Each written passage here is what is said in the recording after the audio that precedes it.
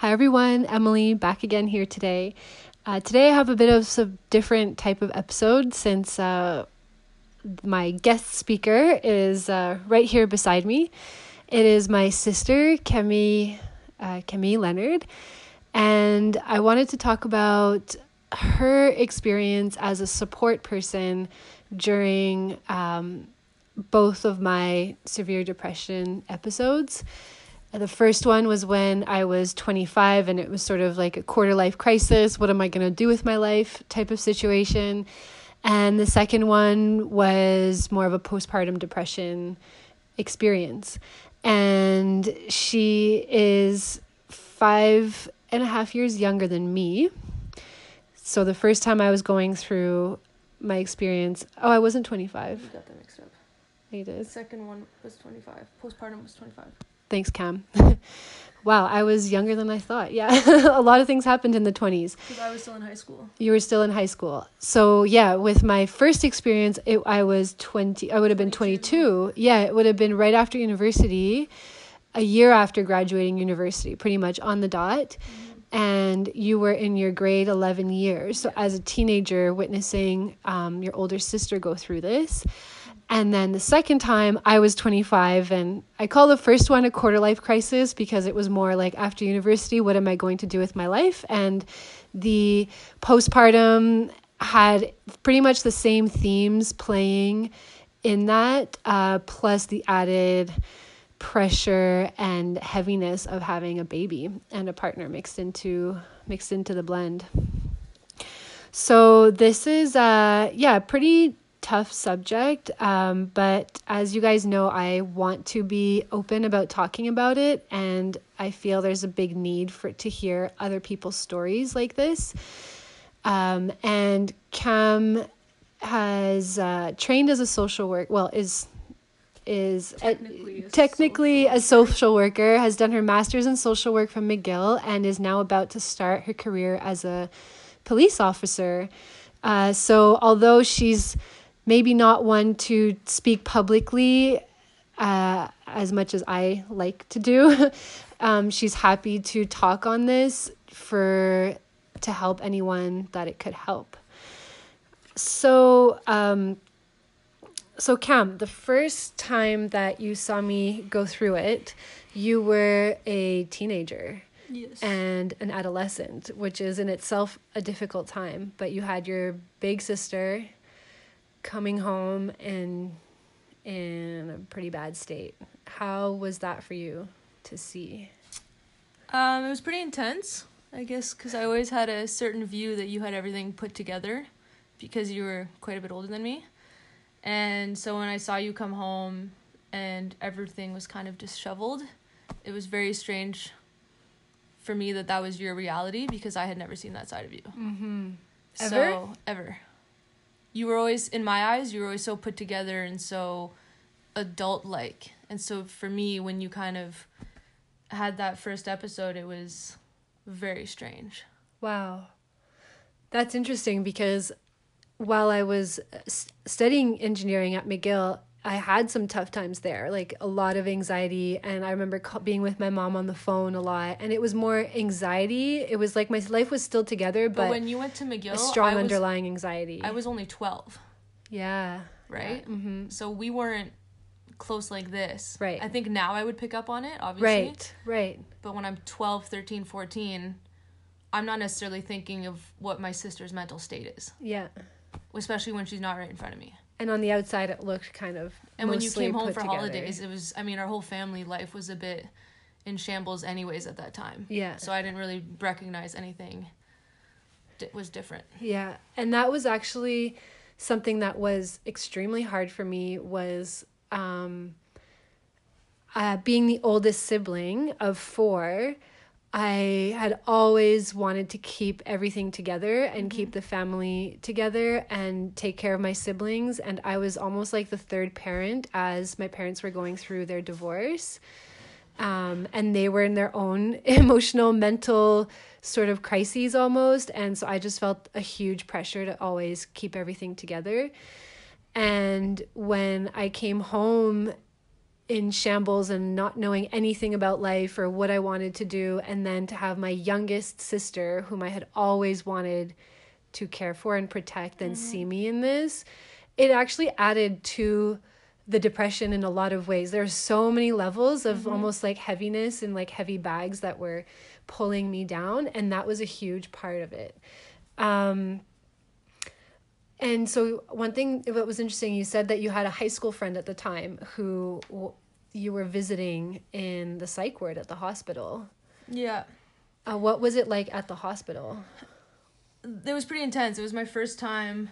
I mean, first of all, that hospital was pretty old and hadn't been updated in a really long time. Yeah. So even just, the ER was outdated. All the other units were outdated. So going to the psych ward on top of that was pretty intense. Like, there was no color on the walls, no paintings.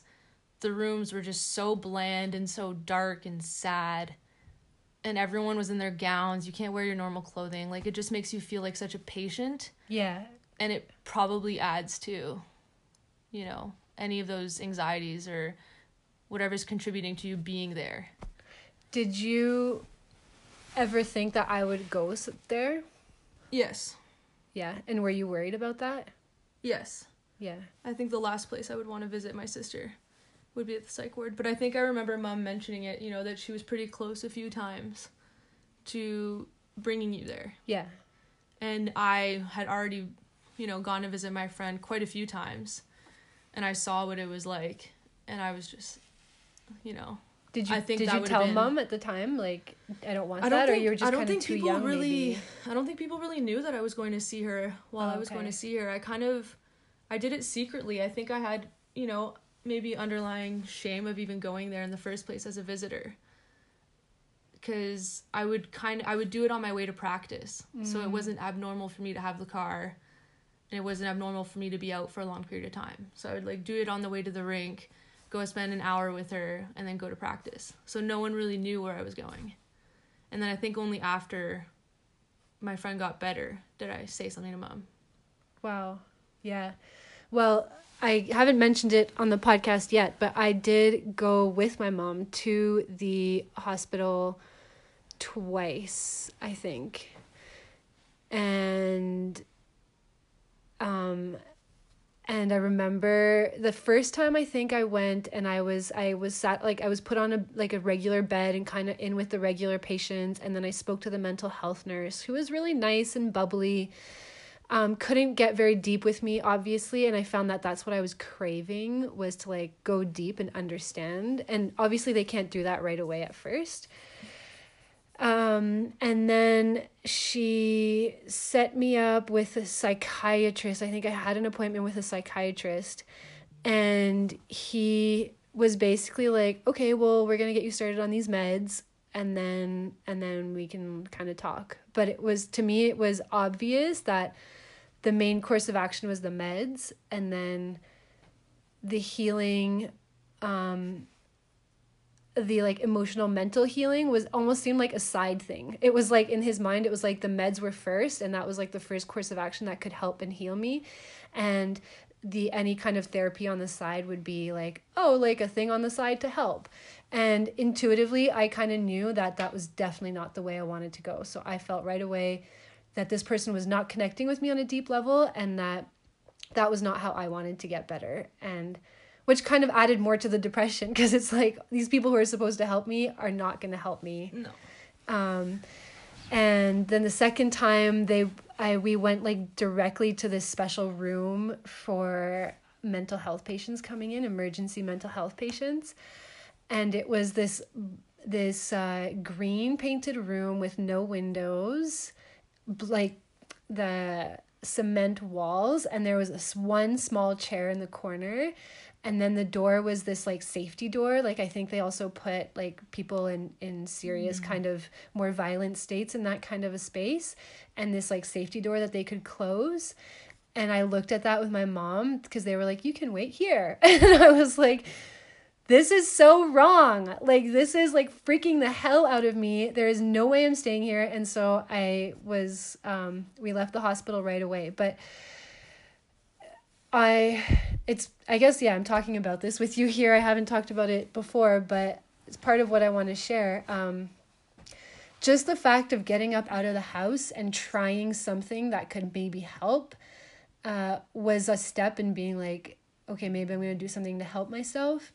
Because otherwise I was lying in bed, literally lying in bed and just eating. And that was it for like almost 2 months. And we were scared to leave you at home alone. And you were scared to leave me home alone. That was the other thing. We never talked when you guys were with me in that time, or did we, about specifically suicidal thoughts? I think you talked about it with Mom. Okay. And then Mom talked with me about it. I don't know if you and I ever had that conversation the first time around. And even with my mom, I remember it being very light. Like, we didn't go deep because I was so afraid and ashamed of even having these thoughts. It's like these thoughts come into your mind and you know they're wrong. And then it's like, and then it is this huge fear and this huge thing about just having those thoughts in the first place. Yeah. And then I barely talked about it with my mom, but I mean, you guys, yeah, you must have known because I was just spending like the whole time miserable lying in bed for we knew 6 to 8 weeks. Yeah, we were just terrified to leave you home alone. Like, there always had to be someone at the house, and it was just me and Mom here at the time. Right. So I would show up super late to practice sometimes, too, for hockey. Oh, wow. Because we had to make sure that we were overlapping. I didn't even know that. Yeah. That's one thing I appreciate from my family is I could feel you guys were really scared and worried and also just sad to see me sad. Mm-hmm. But at the same time, my mom has this like strength about her mm-hmm. that she kind of just keeps going no matter what, that I was going to get better and that we were going to find a way. Yeah, I think that maybe because it was Oliver's first real experience. Being that close to it, that maybe we didn't know how to process it, exactly what's happening. So I think a lot of the emotions were there, we just weren't really showing them. Yeah. Well, we were kind of just trekking through. Yeah, I could feel your guys' fear, but Mom would also always say things like, you're going to get better, we're going to find a way. And it might have been a mantra that she was holding on to also, because 8 weeks like that can seem like an eternity. It felt like a lot longer than 8 weeks. Yeah. I'm surprised there was only 8 weeks. I had no idea it was only that long. Really? Because I came back at the end of February. It was like February 28th or something. So I was in Spain prior to this. And then I came straight home. And then I remember having a talk with my brother in April, which was like the catalyst of me just feeling light again. And so it was 6 weeks. It was all of March and April. Yeah. I don't even, Yeah. I thought it was months and months. And how did that affect you, like, afterwards? I mean, I know that's kind of a big question, but... Yeah. I guess there's always a fear that it'll happen again. Mm-hmm. I think that's a big thing. Even now? Not so much now. Okay. I think there's been a different kind of change after the last one. After the second round? Yeah. I think so. And then just the fear of going away from home, and being like, I'm not going to be as close anymore. I was going 7 hours away. I didn't know that you would end up in Montreal. Oh, yeah. Which ended up working out. When you went to school in the US. Yeah. But I was going to be 7 hours away and wouldn't be much help from that far. So did you feel responsible? Yeah, I think so. I think all of the siblings did. Oh, okay. Yeah. Wow. That's like... And that was such a big lesson for me to learn when I had that initial shame of having my little sister help me. But that was never... It was never a burden. No, I know. But, I mean, when I was experiencing the shame of having you take care of me, it was huge. And then when I finally let that go, I mean, there was a lot of letting go in that process because I was so unhappy and suffering that I was like, I have to let this go or I'm just going to suffer and drown in my misery. And I can't. So I have to let go of my pride. Yeah, because only you were feeling that. I wasn't... Yeah, I was almost like incredible. Happy that I could take care of my older sister who's been taking care of me for a long time. Yeah. So it was an incredible reversal of the roles and it was really healing for me to let that happen. Yeah. Yeah. And this is just also goes to show how much of the healing of depression and these mental health things it's like, it's so much bigger than what happens in therapy or what can happen in medication. Mm-hmm. It's like an internal process within the person and within their community and family of so many shifts and growths that can happen. Everyone's different though. Some course, people will heal a lot differently than how you did. Yeah, exactly. Yeah. Thank you.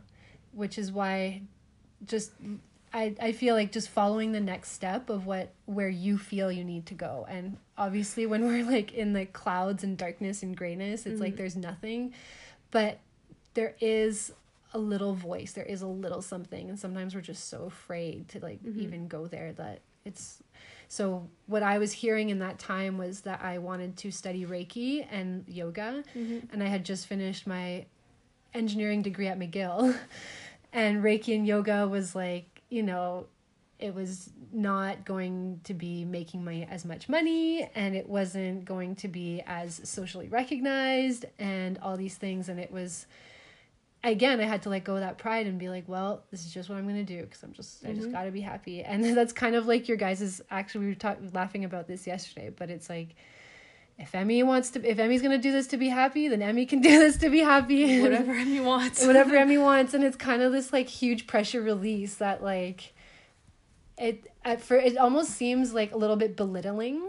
Like I can think of it that way.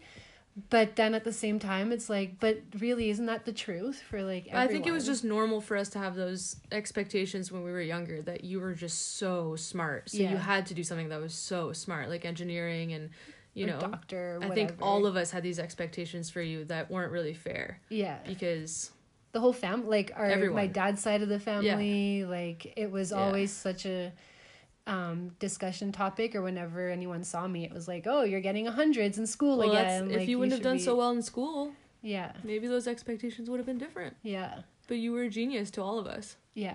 And I still love academics. A genius. Yeah. I remember actually, I was working at a cafe after that, because the other thing I wanted to do was own a cafe. So I was like, well, I'm just going to get a job in a coffee shop. I think we all worked Gabby there. was working Me, you, there. and Gab worked there. And again, that was really hard, because after graduating from engineering in McGill with top grades, I'm going to go work in a coffee shop for near minimum wage. You know, that was again a hit to my pride. Which now you see, though, that all of us have had those kind of jobs after university, more or less. Still, yeah, you know? Even after graduating from an undergrad. It was just because you I were was the first one to go through it. Like, I had no shame. I haven't been working for 8 months, and I've had no shame about it. Yeah. Because I'm the youngest, and I've seen what my older siblings have done. Right, yeah. So it's a totally different... There's different expectations there. Yeah, I was also the first of all my cousins that we knew to finish university, and there was definitely this expectation, I think, from myself and from my family, especially with my academic record, that I would succeed right away and jump into a job and start making good money and climb up the corporate ladder and things like that. And so it was so hard to release all that pressure and then just go do what I wanted to do, which was work in a coffee shop, which made me so happy. And I met some incredible people, and I just love working in a restaurant and serving people like that. Love it. And anyway, so that was that takeaway. What else did I want to ask you about that particular time? I guess we can talk about the second episode, and then the second one I remember more so because you were older. Yeah, because the first one I was also going through my own teenage stuff. Yeah. So memories are vague. I remember it well, but not as well as the second one. Yeah, so the second time was more of a postpartum depression kind of thing. And it had very similar themes, because it was, again, all this pressure of succeeding in like the normal way that I was expecting of myself and perceived was expected of me. So it was like I was kind of getting back on my feet. Vitaly and I met, and then we got pregnant very quickly. So that had its own extra added charge. I was managing a sailing school, and I did that the summer after I had given birth. So Leia was about 8 months pregnant. 8 months old. Leia was not 8 months pregnant. She was 8 months old. This is why I need a second person. She was 8 months old. I worked that summer, again, managing the sailing school. So I was doing something, you know, a little bit more like expected of me and proper. And then she was coming up to being 1 year old, which is how long the maternity leave is nowadays. And again, I felt this huge pressure to decide the next step, what was going to happen with my life. And I had to find my career, and I had to put her in daycare and do all these things that were expected of me that all my aunts and mothers and all the women in my family had done.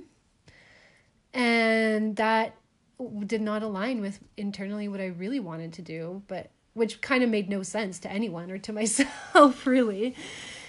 And again, that threw me into a super dark time. Almost, I became closer to attempts of suicide in that time, because it was the second time, and it was like, that was so raw and so easy to get back to those super, super, super dark places and then go deeper even. And there was more things involved that made you feel more shame and more guilt, like a child, I think.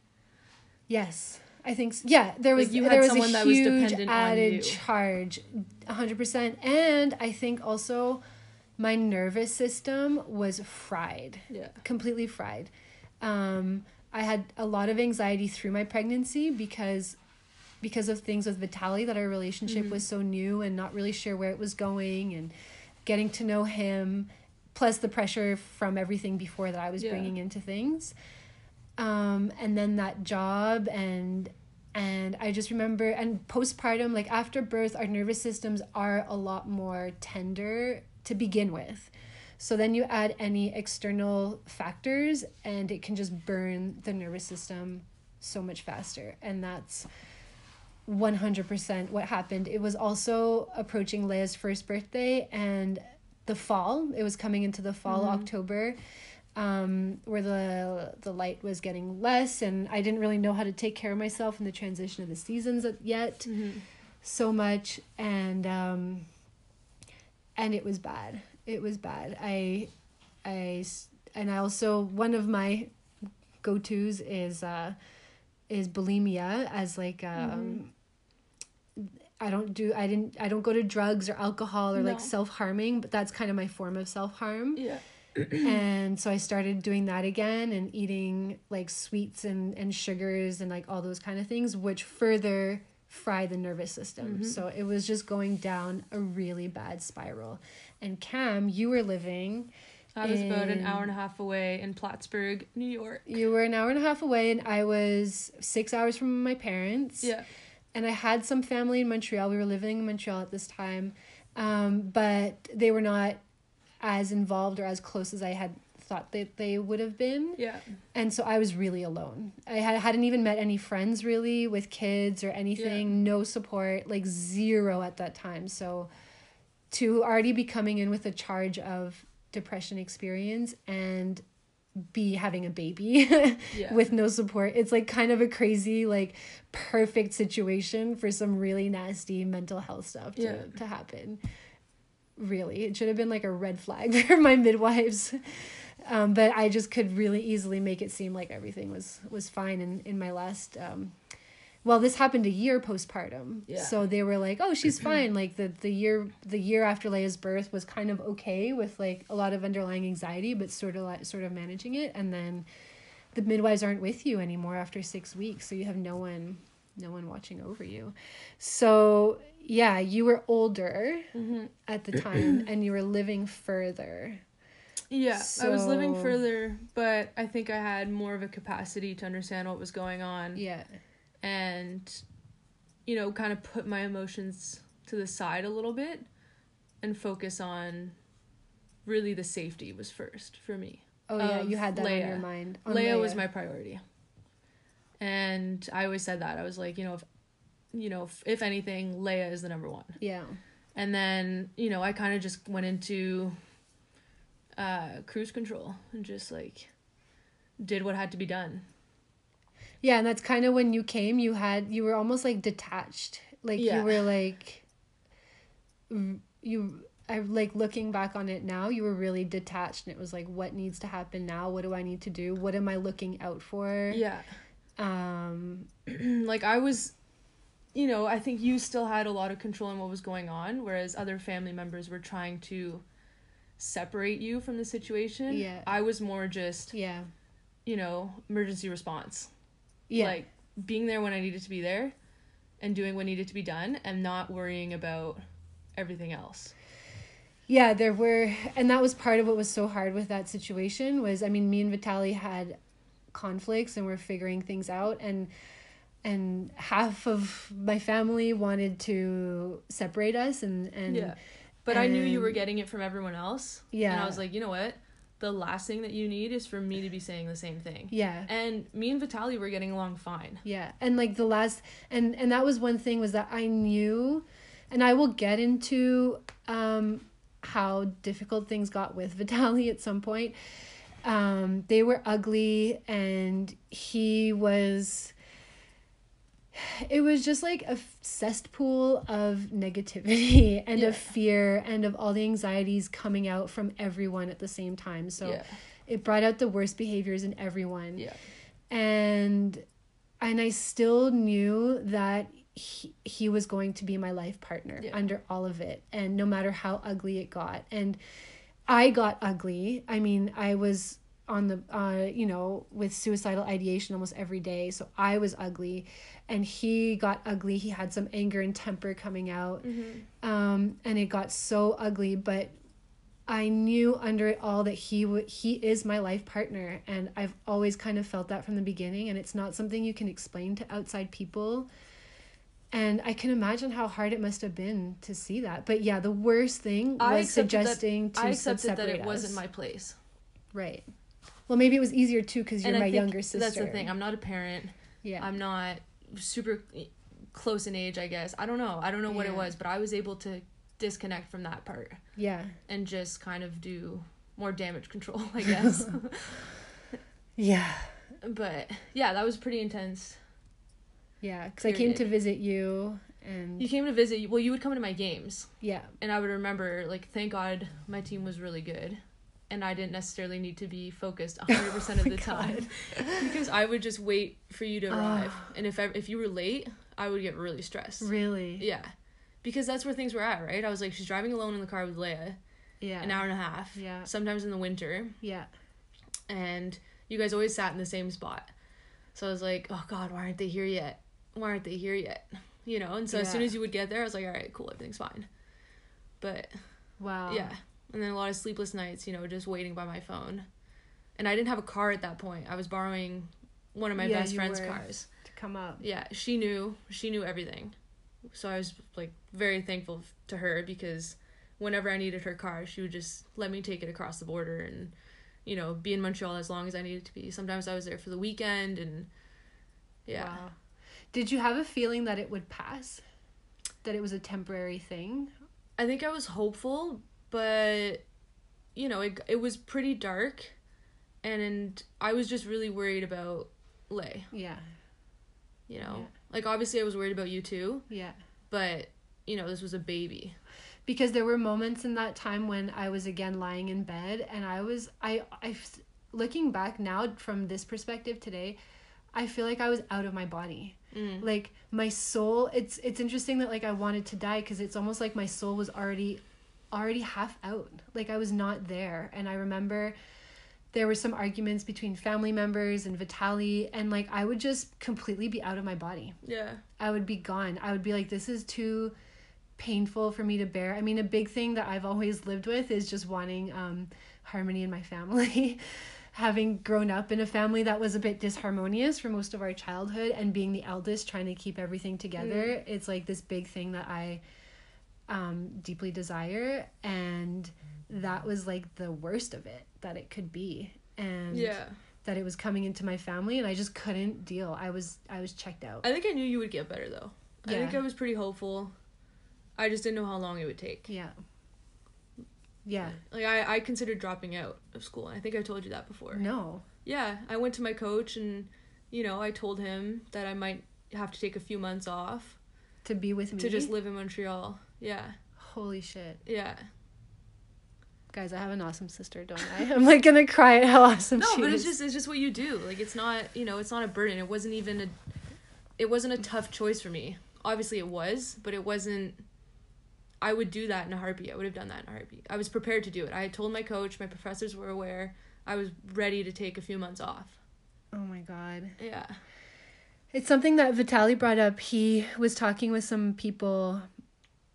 I don't know how it came up, but he told me he was talking with a group of people and someone asked, like, what do you do if you're with someone in a really bad depressive state? Because Vitaly sometimes shares about meditation and how to overcome like your negative thoughts and things like that. And the person asked, as a support person, what do you do? And Vitaly was like, the safety of the person is number one, and you have to be with them all the time. And if you have to stop everything in your life to be with that person for that time, then that's what you do. And that's what he did. He wasn't working, and so we accumulated some debt. I'm ashamed of some of the debt that we have, but I look at it as a gift. I got that line of credit like a year before Leia was born. And if we hadn't had that, we wouldn't have been able to do the healing in the way that we did it. And Vitaly literally stopped everything. Once our kind of relationship had sort of stabilized a little bit, he stopped everything, and he was making sure I got outside. He was making sure I ate well. And that's what my mom did the first time I was bad too, was taking the person out for walks in the sun and just like all that self-care. Because you hate yourself so much, it's not there. Yeah. And you need someone to do that. And it is temporary. It's just like a crutch. It's like, it's just helping that person do those self-care things, which little by little do at least maintain their body while the mind and emotions are, going crazy. And then, one thing I think you're really good at is also like not being in this like savior mentality of like fueling your ego with helping someone like that. Vitaly's also very good with that. It's like, I'm doing this because this is what has to be done now. Yeah. But it's not something that I need to like do for myself. For me to be good. For me to feel good about myself. It's just like, this needs to be done. Although if I wouldn't have done anything to help, I would have felt pretty crappy. Yeah. I think. Yeah. I think that in a sense, it wasn't for my ego, but I needed to be there for you and for Leia. Yeah. I think. Yeah. Yeah. And then that time I feel like I went so dark that I hit the bottom. I hit the bottom of the pit, and then it was only up from there. And at this point, I mean, I've alluded to it in some Instagram posts that I've done, like that was so dark and so bad that it's literally at this point, like, well, anything that makes me happy is better than being there. Yeah. So there's like almost no pressure of success because of that. And because of that, I have more room to succeed. Yeah. So it's interesting. It releases so much energy to put towards actually succeeding in whatever I choose. Yeah, so you became a social worker you were already studying that in school, but I think even when I was young, I always knew I would be in a position to help someone. Right. No matter what it was. I was always fascinated by people in uniform, but I think that because there's no first responders in our family, I never really pursued it. The police in the first place. Until now. Yeah. But then went to social work just because it seemed very comfortable. Yeah. And yeah. And having been as like a first liner in a situation like that close in your family, how did that add to your studies, or as like a professional studying this? Did you find other people studying with you had those kind of experiences? Definitely. I think most people do. All people who go into social work or so any kind of social services, I think. So, my best friend at the time who was helping me a lot, well, she's still my best friend, she was also in the social work program. So she was very easy to talk to about it. She has a sibling who went through something similar. Right. So, you find people that are like you or that have the similar experiences to you. Yeah. And that want the same things in their future career and, yeah. But then eventually I finally just did it and got into policing. Which is so cool. It was really fun. Yeah, and we're obviously like such different people with our Mhm. mental health and with our vulnerabilities Yeah. and we have and I have my ways now to make sure I take care of myself and Yeah. my mental health. And so what are some of your ways and things that work for you? I mean, what was big for me, I think, during both of your episodes, Yeah. was that I always had sports as an escape. And I didn't necessarily talk to that many people about it that were on my team or anything. But as soon as I went on the ice, I was checked out of everything else. Right. And that was it. So, especially at Plattsburgh, it was even more helpful with that because although in some of the games, like I said, I would watch for where you were, if you were there or not, it was still just being able to go into the dressing room and have that, family at the rink. Yeah. And just being able to escape. And, just I've always dealt with my emotions in more of an athletic realm. Physical way. I don't need to talk about my emotions like a few of my siblings do. But yeah, that's just the path I take to keep my mental health. Yeah. Yeah. Yeah, so also talking about being worried for me. Like, I think this is probably something that a lot of people who have close ones who go through these kind of things feel like this fear that it will always happen again or that it could always happen again. I don't necessarily have that. But I think that's also just, I'm not as emotional, I think. You're not a worrier. No, maybe. which helps. So I'm not thinking about that. If I don't talk to you for a week, I'm not like, oh my God, she's spiraling again. Yeah. Right? Whereas maybe some others start to panic a little bit faster. Yeah. I don't really worry about that. It might also be because of where I'm at. And so you feel and you know that... And even I feel it. Like, after my first depression, one of the first things that my doctor said to me was... well, this is, like, you have a 25% chance of this happening again. Yeah. And I was like, great, this is exactly what I need to hear as soon as I'm feeling better. Yeah. Thank you. And I honestly think that was, like, a subconscious, like, setup for it to happen again. And so it did. And then after I healed from that time, I told myself internally, I was like, no, I'm done. Thank you. I'm done suffering. And there can be other like external things, like uncontrollable circumstances that happen in my life that could be horrible, but I will never do this to myself again. And it was like this internal block. And I remember telling my therapist about this even in the months after, because the first few months after getting better are kind of scary. It's like, well, what if I go back? And if I go back, it's like, oh no. And then you kind of spiral because you're just fearful about going back. But for me at that point, there was this internal block that was like, no, we're not going there again. So it would kind of like bounce off of that instead of diving down deep into the rest of the pool. I think one thing that's important to mention though, as a support person, especially a sibling, is that I think the first time around I felt like because you were depressed, I couldn't have fun. I almost felt guilty if I was out with friends having fun while I know my sister's back at home. Oh yeah. Having those thoughts. So the second time around I think was a bit easier to let go of that. Interesting. And to just, you know what, I'm allowed to be happy. Yeah. I'm there for my sister, but I think it's really important to not carry around that guilt as a support person because it's really easy to do. It's like when someone dies, right? You don't want to be happy because they're not here. But I think you're allowed to be happy. Well, there's a lot of self-care that you need to make sure you're doing so that heavy load and charge doesn't. And my friend was pivotal that second time around, whereas I didn't have her the first time it happened. Because she had been through it too. Just because she was a sounding board. Okay. She knew what to say and when not to say anything and just sit there and listen. Because she also knew my personality and that I didn't really want to talk about it, but that I kind of had to talk about it. Yeah. So we would just be watching a movie and I'd blurt something out and she would almost just not even acknowledge that I said it, which was just perfect. So, but yeah, I think it's important to not think that you have to not feel the guilt and the shame yourself because someone close to you is going through that. Yeah. And having been through it now, I feel like there's a lot of fear when we see someone going into these dark places. I haven't had a fear of death since I was a kid, and I think that's part of why I almost went through this, was because like death doesn't scare me too much, but Right. I was just suffering a lot and looking for a way out of Yeah. suffering.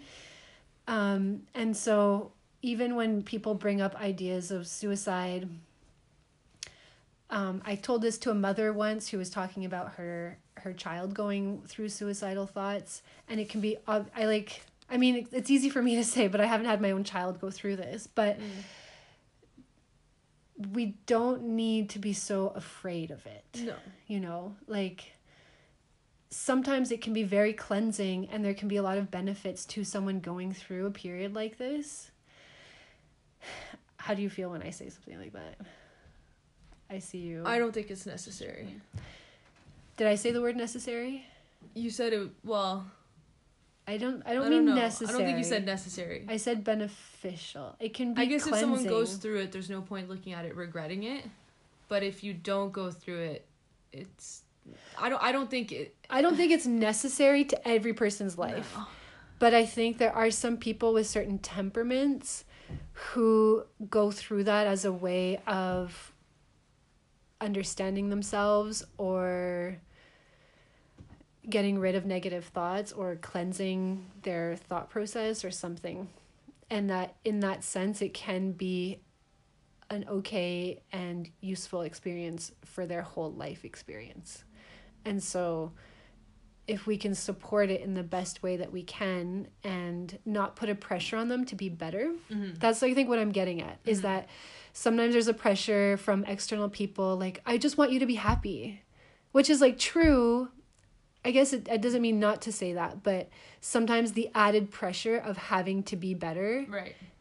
is just more pressure. But that's exactly what I felt. That's why I feel like I wasn't pressuring you to get better. I was more just, like I said, damage controlled, be there when needed, make sure life is good. Yeah. And not pressuring you to get better. You'll get better on your own time. Yeah. Yeah. So you knew that. Yeah. Yeah. Yeah. And I think that being in social work helped, because, you know, I was understanding the psychology behind it a little bit and talking to some professionals about it. And do you know how a social worker and like a psychiatrist would address it differently? Everyone's. Okay, our brother tried calling me on my phone, so the recording changed. But yeah, Cam, my question was if a psychiatrist or a social worker would address it differently. I think every professional is different in how they approach it. There's no one way to do it. And social workers and psychiatrists do very similar work. Yeah, you're trained in the same methods. Right. Just but I think it's just a different approach.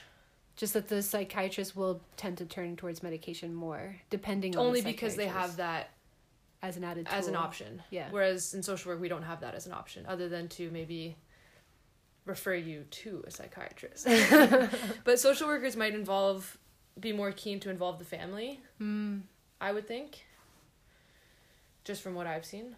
But I didn't really work in one-on-one therapy sessions. Yeah, we have to ask our sister. We have to ask Gabby that. Our other sister, who's also a social worker and working in counseling as we speak.